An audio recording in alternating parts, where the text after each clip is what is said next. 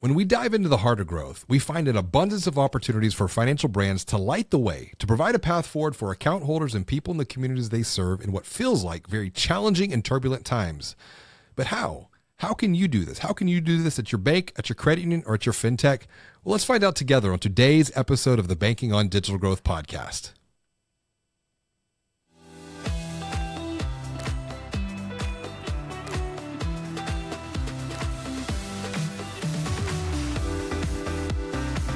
Greetings and hello, I'm James Robert Lay, and I'd like to welcome you to another episode of the Banking on Digital Growth podcast. Today's episode is part of the Heart of Growth series brought to you by Nymbus, and I'm excited to welcome back Rilla Delorier to the show for another conversation.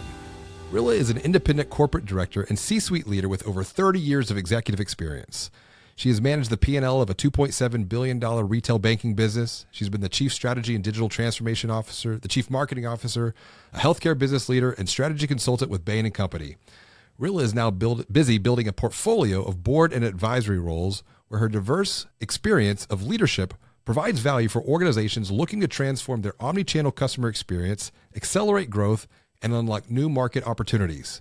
These organizations include Coastal Community Bank, Atlantic Union Bank, WisdomTree, and Nymbus. And today, we're going to dive into the heart of growth together to explore opportunities for financial brands to light the way, to provide a path forward for account holders and people in the communities they serve in what feels like very challenging and turbulent times.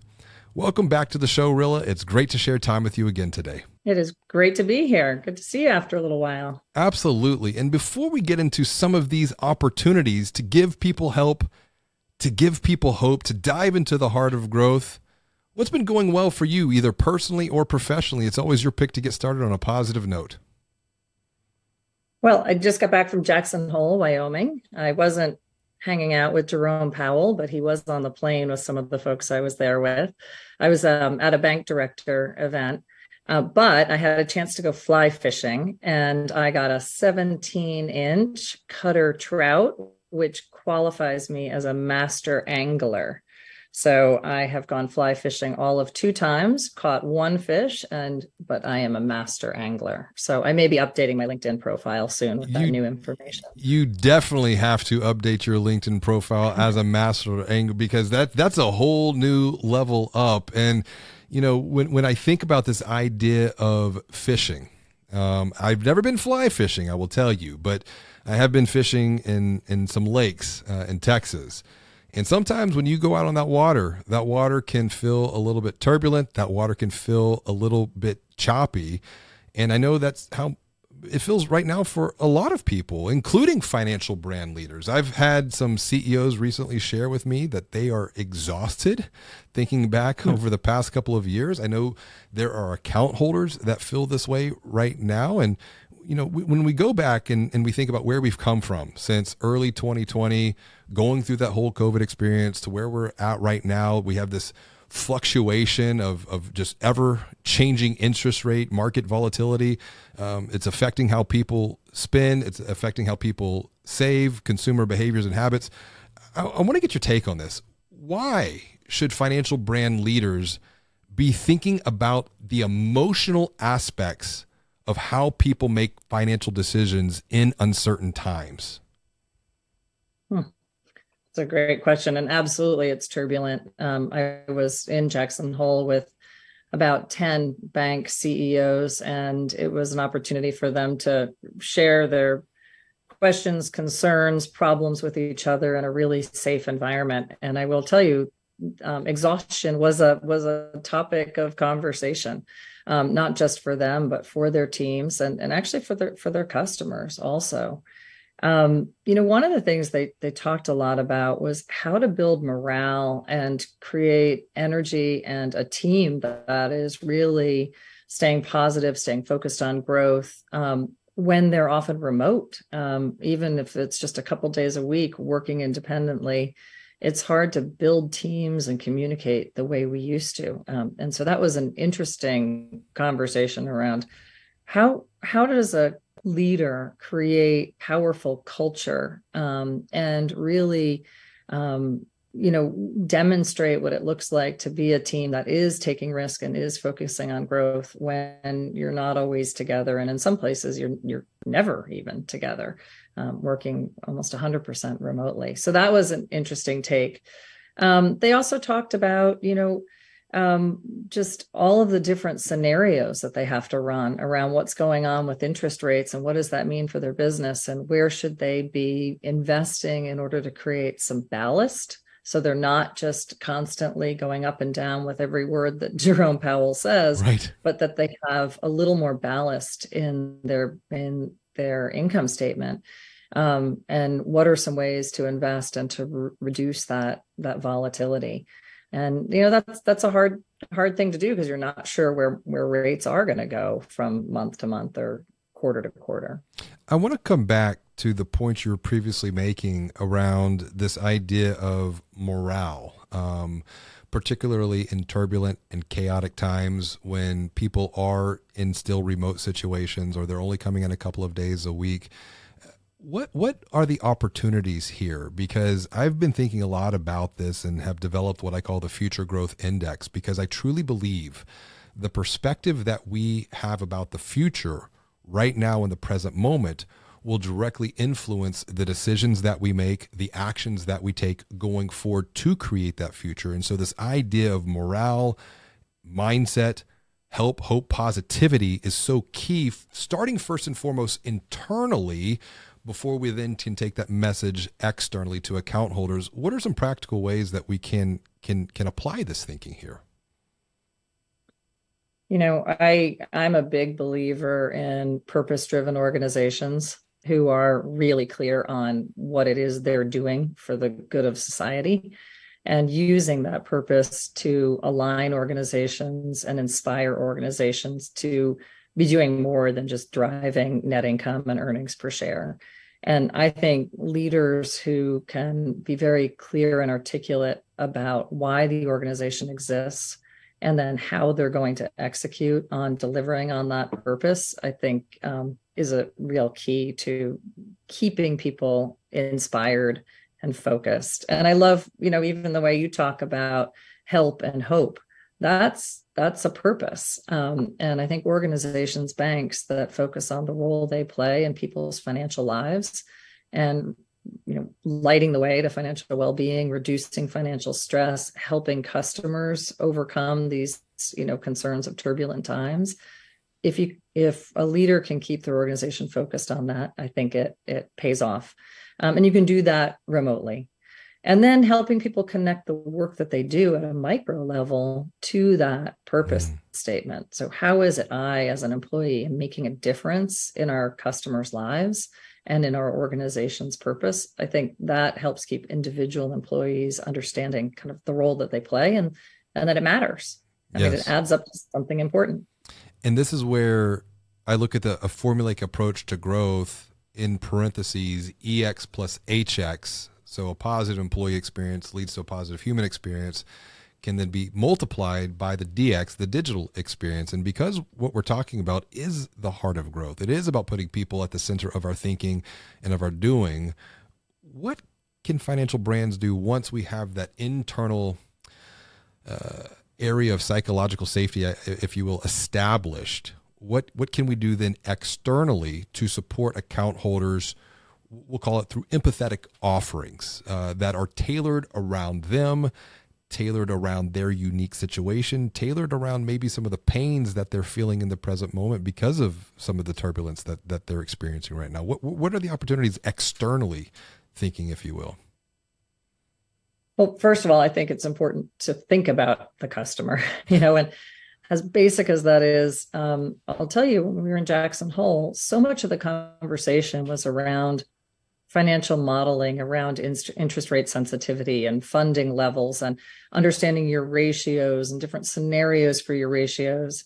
And honestly, we had to take a time out and say, let's back away from the balance sheet and let's actually start thinking about who are the customers on the other end of those numbers and which customers have what needs. How can we serve those needs, especially if they're not being served by others, and create opportunities to deliver value that hopefully customers are willing to pay for. And sometimes it just, we can easily get sucked into our financials and forget about the customer. And when we did lift up and we started sharing kind of across the room, who are the segments that we're serving? What are the opportunities that, if we really thought empathetically about their unmet needs, what new opportunities would that create for us? And how can we extend what we currently offer, which might be like what everyone else offers, and start actually stepping into new products, services, approaches to help those customers? And we started sharing some ideas. For example, there was one organization that's a Native American bank, and they are using some of their funding to invest in tax credit investments, one of which is an opioid clinic on one of the reservations. And they realized, gosh, not a lot of banks can talk about the difference that their funding is going to for a particular community and for such a crisis.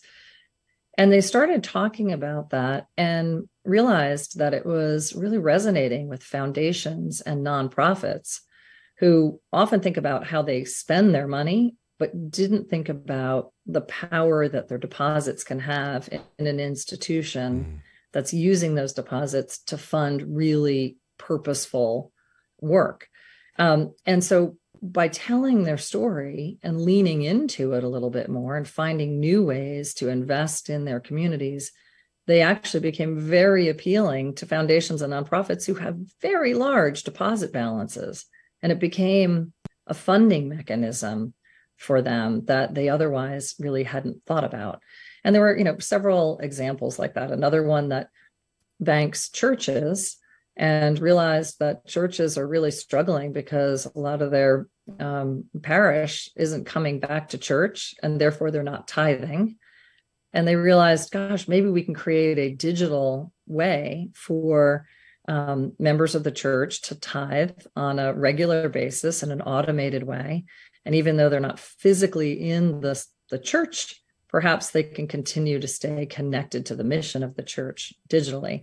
So they created a payment app to collect tithing for the churches. They're selling it now to multiple churches. Of course, the churches are happy bringing their business to the bank, and they now have a fee income generating payment business that is the ballast to their interest rate sensitivity that they were looking for. And it just took pausing for a minute, to your point, and saying, who are our customers? What are their needs that we're not really meeting? What is unique about our purpose or the people we serve? And how can we build product to meet those needs and help our balance sheet? So, there were several other examples, but I thought it was pretty powerful. I appreciate those examples because they're very practical, and someone who is watching or listening can take away for just further conversation, further consideration within their own organizations. I think about a conversation that I was recently facilitating with a community financial brand.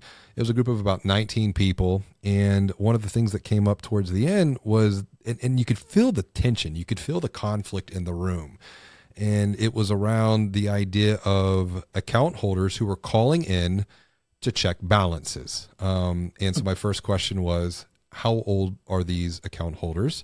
And they said it was a wide range of ages, about 25 to 30 year age gap. So probably from mid 50s upwards to their 80s. I said, okay, about how many? And they said maybe about 10%, 5 to 10% of the entire account holder base.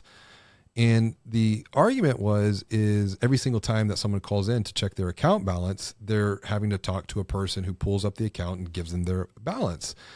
And they're like, well, that's costing us dollars. And I said, well, yes, it is. But what would happen if you were to remove that and force people to go into online or to mobile banking?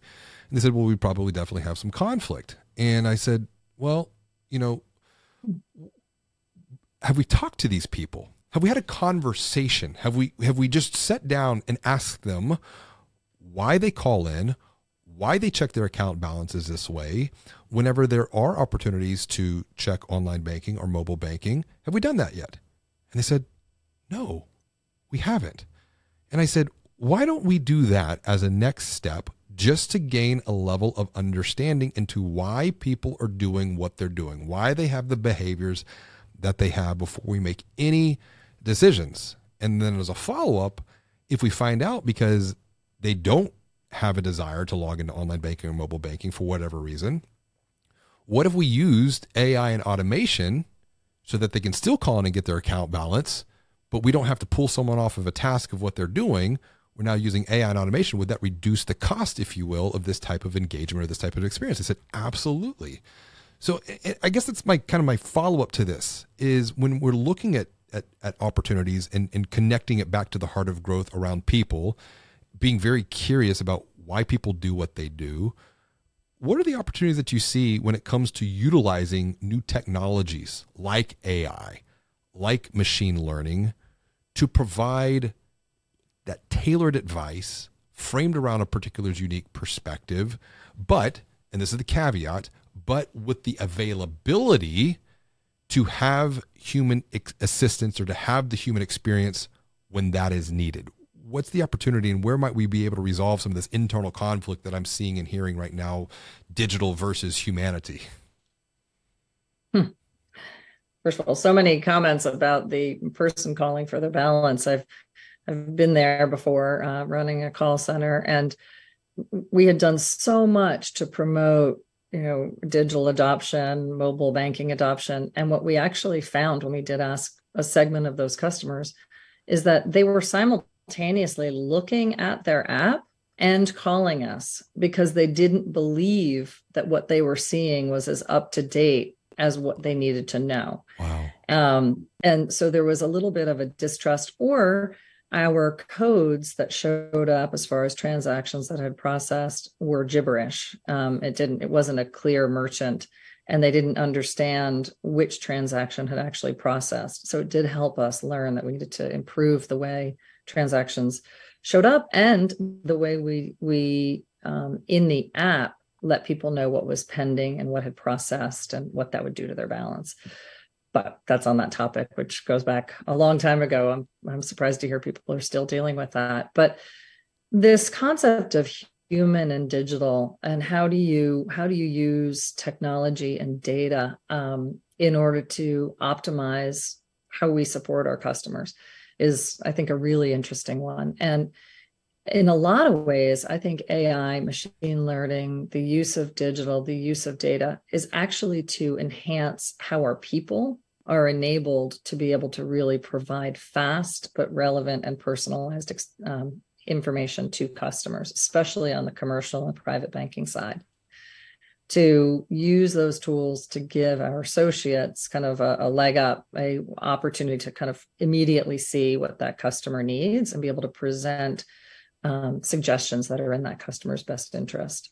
And then there's, how do we actually go beyond serving in digital channels and start providing maybe sales opportunities, maybe advice opportunities? One of the big concerns about people not coming to the branches anymore and going to digital is that the majority of sales have occurred in the branches. And a lot of people have invested in the service capabilities of their digital channels, but not the sales capabilities. And where I think people need to start focusing is, how are we using the data we have about customers to present ideas and solutions for those customers in their digital interactions with our organizations? So real-time offers that pop in their digital experience that aren't just a blanket CD sale, but are based on what you know about that customer and are frankly offers that are in their best interest, not our best interest, but doing that in a digital interface so that customers can take advantage of it. And I'm not just talking about consumer, I'm also talking about business owners and commercial clients, whether it's cash flow management or inventory management or payroll management, really using insight to help those businesses improve the way they're managing their business. And there's some really fun examples of embedded finance that organizations are doing, of embedding their AI, embedding their account opening capabilities into practice management software for companies, whether it's vets or salons or physicians. I'm trying to think of all the different practice software that they're embedding finance into, but it's putting banking and insight into the places where customers are already going. I want to come back to this point you were mentioning before, and it was almost kind of like connecting how we opened up this conversation to your last comment around AI and freeing people up to do more human work, but also not just on the service side, but also on the sales and the growth side. This was the whole reason I wrote Banking on Digital Growth to begin with in the first place, to provide a blueprint and a path forward to think, digital can be a growth channel, not just a service channel. And that requires, from what I'm experiencing, a huge mindset shift within the organization. But the same is also true when we're talking about new technologies like AI, for example. I think of a recent workshop that I was facilitating where someone had shared, and they were in a high position within the organization, and they were pushing back on this idea of AI because I was talking about ChatGPT, because I think it's one that everyone can at least just relate to. And what I'm experiencing, this is almost like 1994 all over again with the internet. And the conversations have a very similar parallel, because in 94, 95, while I was only 13 years old, talking with people who were around in that time and now are in their 70s and 80s, and they're on the boards of financial brands, they remember almost laughing at the possibility that, we're gonna do business on the internet, and they almost kind of look back and like, well, I guess we were wrong. Well, I'm kind of seeing the same thing now happen with AI, and I was likening ChatGPT, and the perception that many people have about ChatGPT is being framed by, say, just traditional media, the mass media, that, it's what kids use to cheat in school, and so that's the perception of this. And I said, almost like, if we were to give kids ChatGPT or take ChatGPT away from kids in school today, it's almost like we're taking calculators away 10 years ago. And someone paused and said, I have to disagree with you on that statement. They said, I have employees who can't calculate a term rate for a loan without using a calculator. And I go, well, what's wrong with that? That's a tool that they don't have to think. And it was almost like there was this like internal conflict of, I've done it this way. I can do it without a tool. I can do this in my head. If you use a tool, if you use a calculator, or flash forward a couple of years, if you use AI, that makes you less valuable. What can we do to overcome some of those mindset limitations that I do see some leaders have, that they cling so tight to what they know as truth, but as Schopenhauer, who was a German philosopher, he said, when new truth is introduced, it is first ridiculed, then it is violently opposed, and then it's found to be self-evident. How can we navigate the conversation beyond where people just cling to what they know, to let go of what they know, to then create a new reality going forward? Well, if I had the answer to that, I would be very, very wealthy, because change management and moving people forward is really what leadership is, and it's kind of the hardest part of life and business. But I would say exposure to it and having them use ChatGPT or whatever kind of AI they recommend to help solve some of their basic problems and see the power of it. And also the limitations, to be honest, sure. To make sure that we're being careful. But I think there's nothing better than experience to have people be able to see the power of how this can help. There is a sense of, but that's cheating, or we got to do it the hard way. And actually, no, we have to embrace new ways of doing things. I'll tell you, we recently went on a vacation, and my husband used ChatGPT to plan the entire vacation, and to figure out, how do we get from place to place? What are the best hotels that we should look at within our budget and the areas that we prefer? What restaurants should we go to? What museums? What outings? And it was all about giving ChatGPT the right input to get the right output. Like we didn't want to be in all the touristy areas. We wanted to be off the beaten path a little bit. So we had to give that information to ChatGPT to work for us. And what I'm hearing about some universities now is that they're not saying you can't use these tools. They're actually saying, let's teach you how to use these tools in a way that is not only safe, but super productive to get to the right answers. And I think that's really where we need to lean. Get used to using it, try it out on some low risk things, get used to it, get smarter on how you use it and how you apply it. And as bankers, we also owe it to our customers and communities to understand the risks and to protect ourselves against those risks. Because AI can sometimes be good for 80-20 information. It may not be precise in certain areas. So we just need to understand kind of where is it something we can 100% lean on versus use it to point us in the right direction. I agree with your perspective on experimentation and experience, because there is no better way to learn than just that. And in this particular group, I had asked, how many of you have never played with ChatGPT for this matter, to kind of just open up the conversation? And 95% have never used the tool. And I said, if you think back to where you were in 1994, how long was it before you did your first Google search, and how awkward was that? It was almost like, the 7th or the 8th grade dance. The first dance you have is always going to be a little bit awkward. And that's where, I think about what has transpired since 94 in regards to digital and financial services. And I know one of the areas that you've been focused on studying and analyzing growth around is that of the online only banks, or the digital banks, the neobanks, and how their user experience and personalized offerings might differ than, say, the incumbents. When we look at that difference, what can leaders learn, incumbent leaders from banks, from credit unions, learn from how digital banks, neobanks are approaching human-centered growth through their lens? I would say that the customer-facing fintechs have really taught us bankers what customer intimacy looks like.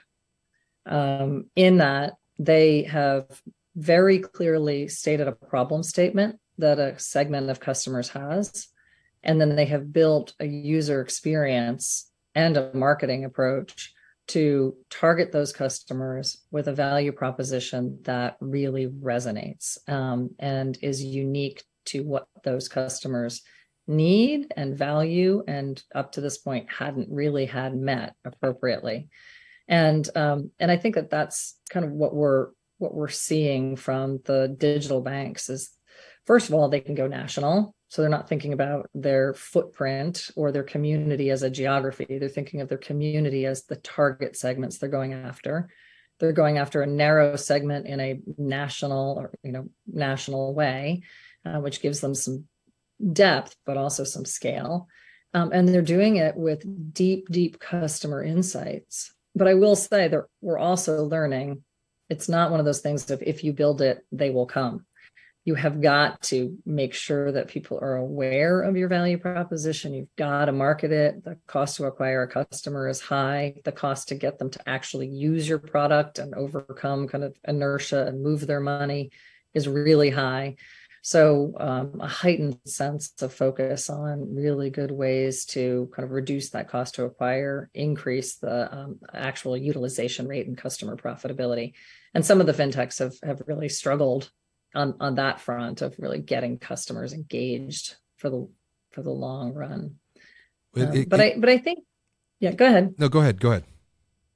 No, I think that's what we as bankers can look at is, why are they winning? Because they've uncovered a need, and then they've really focused on serving that need in a narrow way, and not trying to be everything to all people, but to be really, really perfect for that particular customer in that particular situation.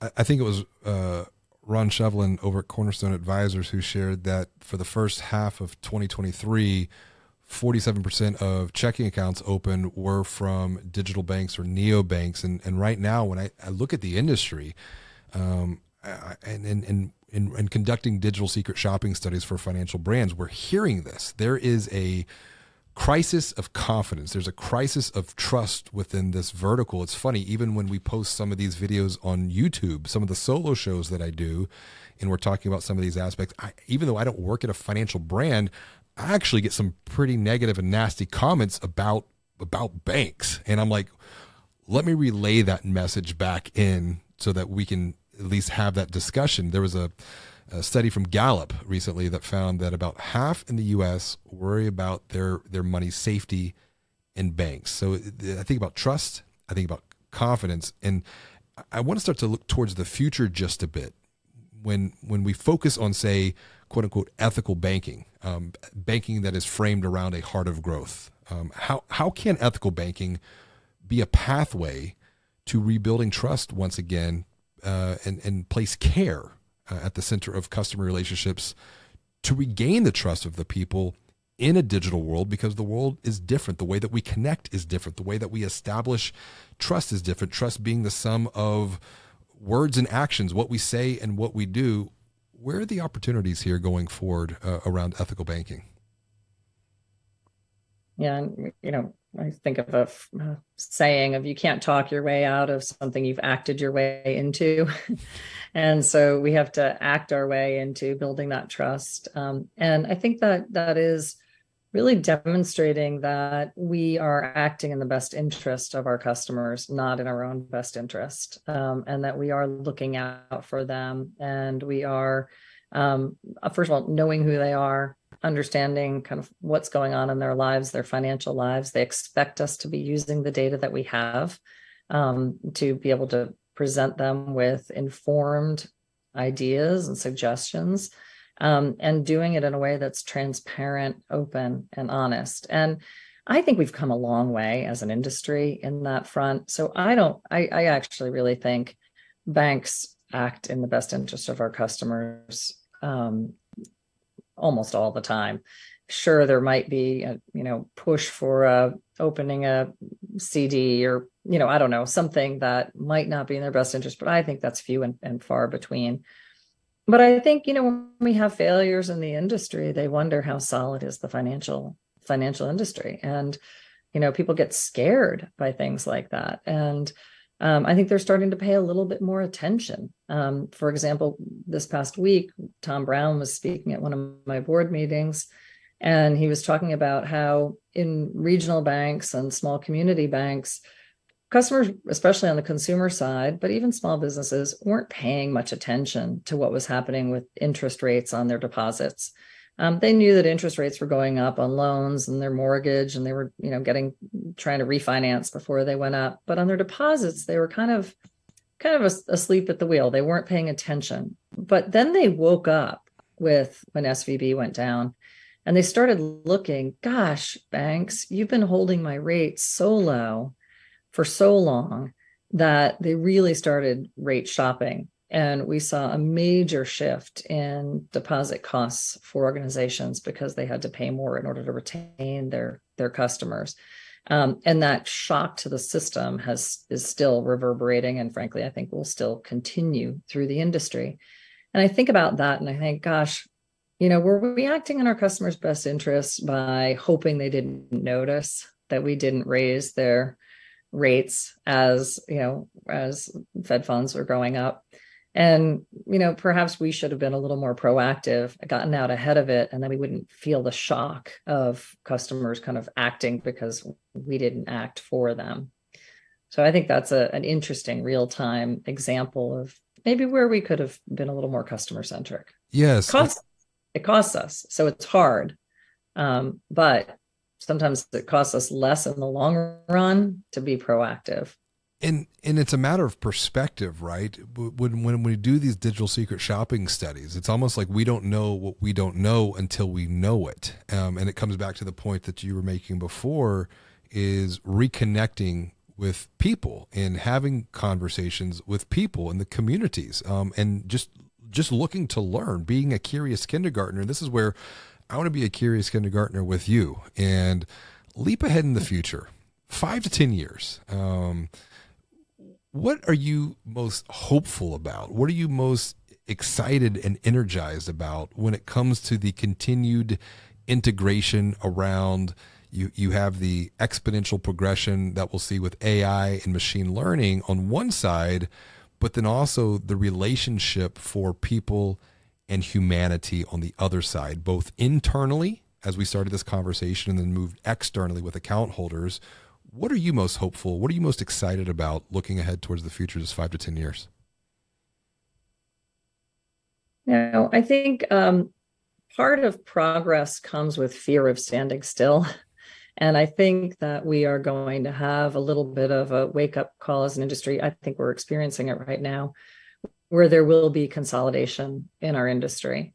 Funding and interest rate risk is significant, and organizations with low capital ratios are going to start to struggle. And combine that with the exhaustion of some CEOs, I think there are going to be more banks for sale than there have been in the past. And I think there will be industry consolidation, and there'll be, frankly, some winners and some losers. But I think the positive part of that is it will cause organizations that want to win, or that are on kind of the acquiring side, to say, how do we take advantage of our scale and our capabilities in order to continue to find new revenue opportunities and really, again, find customer segments that can be better served. The other thing that excites me is the cost of technology, the cost of digital innovation is really coming down. I think, modern providers like Nymbus, but others, are helping organizations stand up digital banks kind of beside their core, and doing it in a kind of off-the-shelf, pretty digestible financial way. Yes. To test and learn. And that wasn't available just a couple of years ago. And then another thing that I'm really optimistic about is how bankers are helping bankers. This session at Jackson Hole was an example, but where smaller community banks are saying, hey, let's solve this problem together. Kind of like, the milk industry, the dairy farmers did with Got Milk. Let's actually come together, work together, share best practices, share some of our capital investments, build something we can all use and benefit from.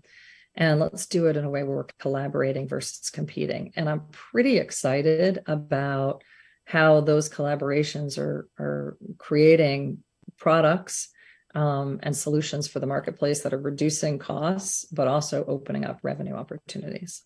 And that idea of collaboration, where collaboration is exponentially greater, can create exponentially more value than looking at the world through a lens of competition, through a lens of scarcity, is one that does excite me as well. And this has been such a fantastic conversation, Rilla. I appreciate the perspective that you've shared, the knowledge that you've shared, the insight, the expertise that you have shared to help financial brands continue to reconnect with the heart of growth within their organizations to then create value externally for account holders in the communities that they serve. What's the best way for someone who is watching or listening to this conversation to connect with you to continue the conversation that we've started here today? I am old school, rilladelorier@gmail.com, or of course, LinkedIn. You can message me there. I'm the only Rilla Delorier, so you don't have to worry about which one I am. And I'd be happy to talk with anybody if they have any questions that are spurred from this conversation. Absolutely. Connect with Rilla, learn with Rilla, grow with Rilla. This has been such a great conversation. I appreciate your perspective once again, and thanks for joining me for another episode of the Banking on Digital Growth podcast. It's always fun. Good to see you. As always, and until next time, be well, do good, and be the light.